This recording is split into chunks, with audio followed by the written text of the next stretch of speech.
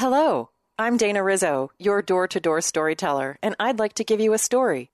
This story is called Double Wife by Gretel and Darky.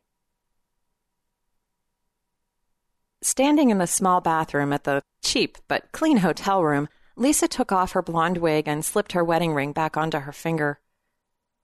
She sighed as she peered into the spotted mirror and wiped the blue sparkly eyeshadow and iridescent pink lipstick from her face. She always felt a certain amount of relief at the end of these escapades with Tom, just as she felt a thrill at the beginning of them.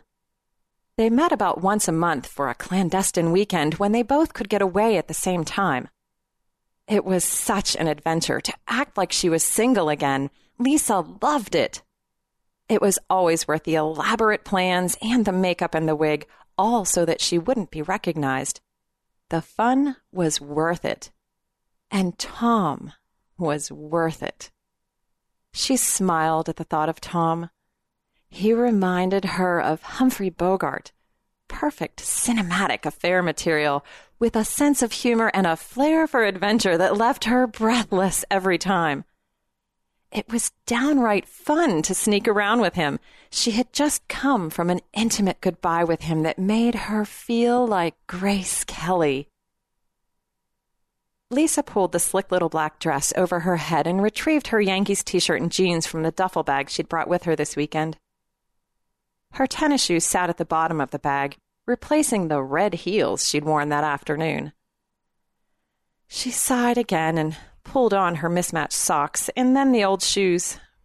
So representative, those beat-up tennis shoes. In a way, they stood for her whole soccer mom, stay-at-home minivan life. They were comfy and they fit perfectly after years of wear.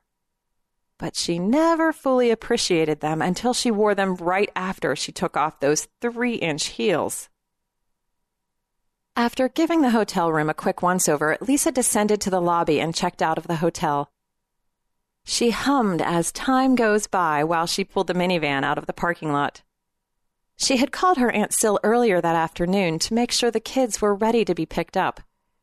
Aunt Sil had helped Lisa so much. Sil was in on the secret, of course. She's so understanding about Tom and me, Lisa thought.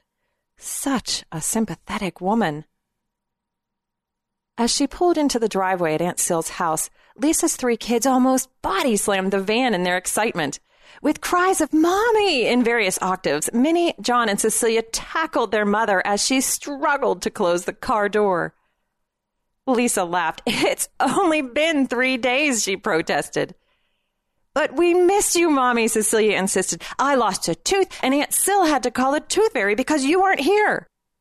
"Well, I'm glad Aunt Sil knows the tooth fairy's number," Lisa laughed. "How did it go, dear?" Sil asked. "Wonderful," Lisa smiled. "Thanks so much, Aunt Sil. You're a lifesaver." "Not at all, dear," Aunt Sil said.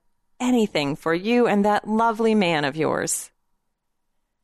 "Speaking of men," Lisa said, "I'd better get home to my husband." "Yes," Sil agreed. "I expect he's waiting for you." The late summer sunset spilled pink and gold light over the mountain roads, mellowing the shades of the aluminum siding on the little houses stuck to the side of the hill.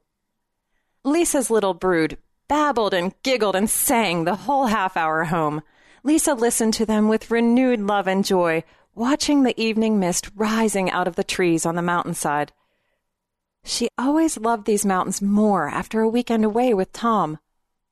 Their time in the Gray Valley always seemed to renew her energy for the green and pink and white of the hills. When she pulled up in front of the familiar blue-paneled house, Lisa saw what Tom had meant when he said that secret love affairs were good for their married lives. "It's how we remember what we were made for," he had said, holding her around her waist and pulling her toward him. "You're woman and I'm man. That's all there is to it." Then he had kissed her. She would treasure that moment until the next time. As she unbuckled the kids and retrieved her duffel bag, a tall man unfolded himself from the rocking chair on the porch. "My songbirds," he called as the kids ran to him. Lisa followed, more slowly.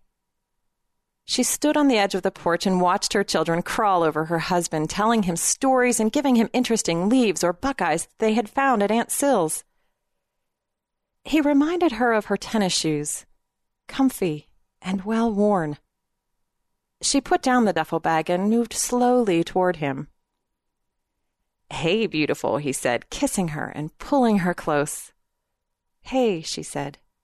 "You were amazing this weekend," he hummed in her ear.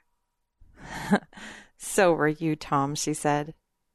"We'll have to do it again sometime," he said, "and I like those red heels on you." "Not now, Tom. John's listening," she swatted him playfully. Tom smiled.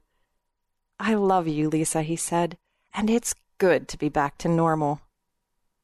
"It is," she said, returning his smile. "I love you, too."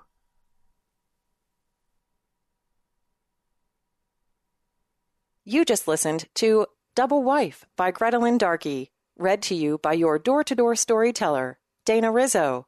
Thank you for listening.